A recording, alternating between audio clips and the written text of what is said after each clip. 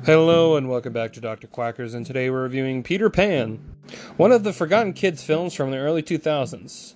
I don't really know anyone who remembers this movie. I remembered it, and I was like, hey, do you guys remember that live-action Peter Pan movie? And most of the majority of the people I've talked to, they're like, I have no fucking clue what you're talking about.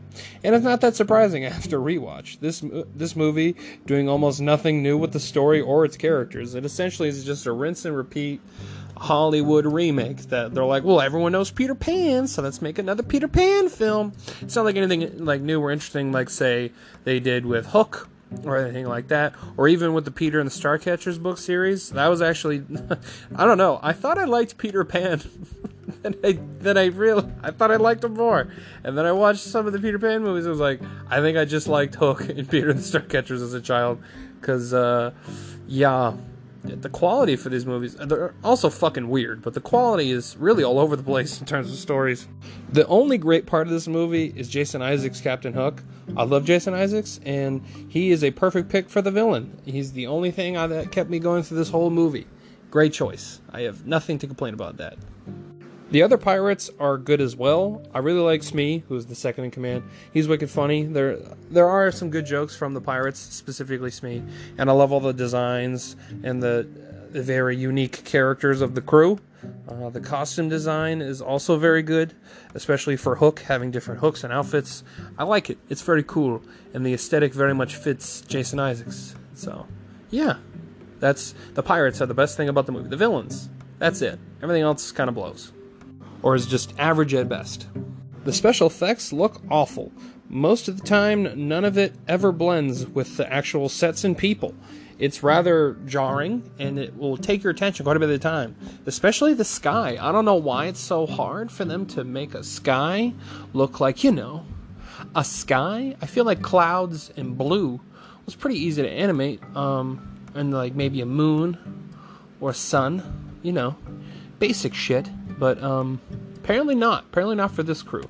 I don't know if it was budget or all the budget went to, securing like Jason Isaacs and the costume design. I'm not sure. But I can tell you they didn't put that much effort into the special effects. Because even for 2003 standards, it's not good.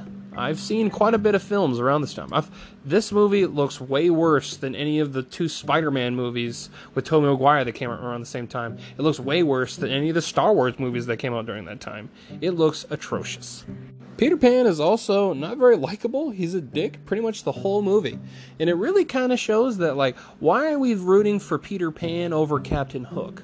Because it never says, I get it, he's evil, whatever, but Peter Pan's also not that much of a nice guy either. He kidnaps children and brings them to Neverland and is a dick to them. And he makes them follow him they worship him like a god.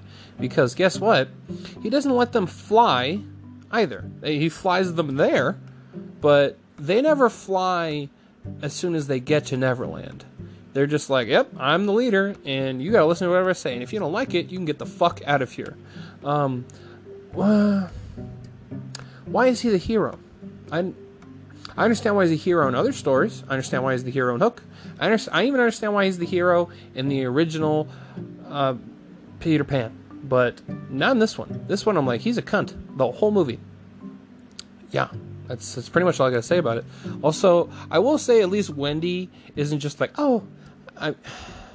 so she is kind of at the same time like, I just love you, Peter Pan. But at the same time, she isn't.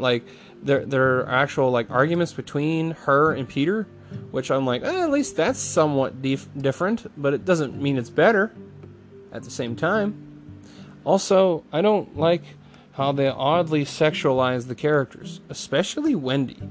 For some fucking reason, and I've never read the original Peter Pan book, so maybe that's how it's written in the book, but how they describe Wendy Darling in this movie makes me rather uncomfortable, because she's 12, and how they describe you being a woman is that you have a hidden kiss in the right corner of your mouth, and they're all but there's so many odd, uncomfortable shots of her mouth.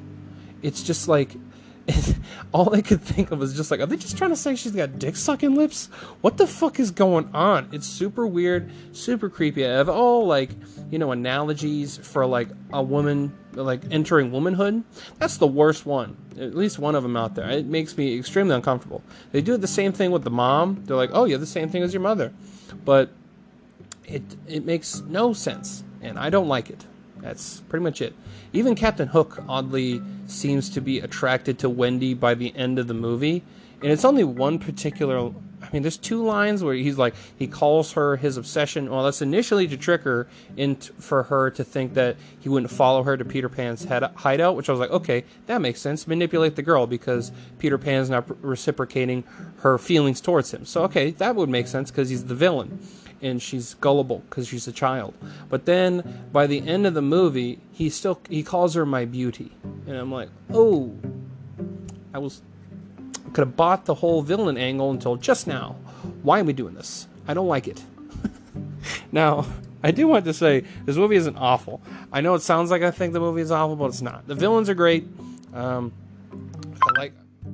like that dynamic between Crocodile and Captain Hook.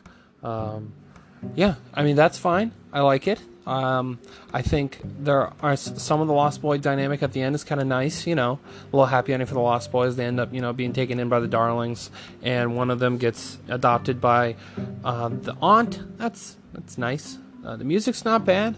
I don't mind it. It's not great. It's not bad. I just say the majority of this movie is just average to mediocre, but there's like some real great shit. Costumes, the pirates, and Captain Hook. That's the great part. And then there's just some poop, and then there's just some like, okay, this is just alright.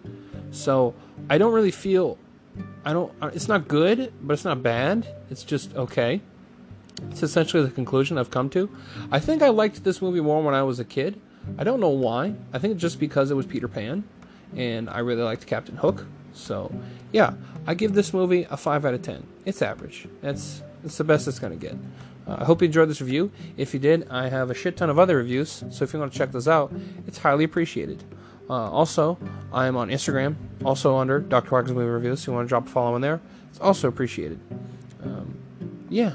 Also, please stay tuned for our sponsors.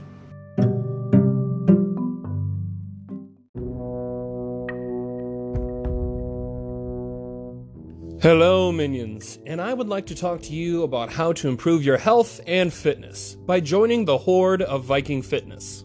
There are no crash diets or short-term gains. You'll be given the tools you need to grow and prosper. Viking Fitness's goal is to teach people how to lead a healthy lifestyle. The creator of Viking Fitness used to lead a very unhealthy lifestyle, unchecked vices, and no care for his health, until he rekindled his love for lifting weights, which led to him becoming a health professional, getting his education and training in nutrition. His mission now is to help those who want to better themselves for the long term. If you would like to be one of those people, go to VikingFitnessNH.com or search Todd Norrisman, Norseman, on Facebook. Mention Dr. Quackers for a discount.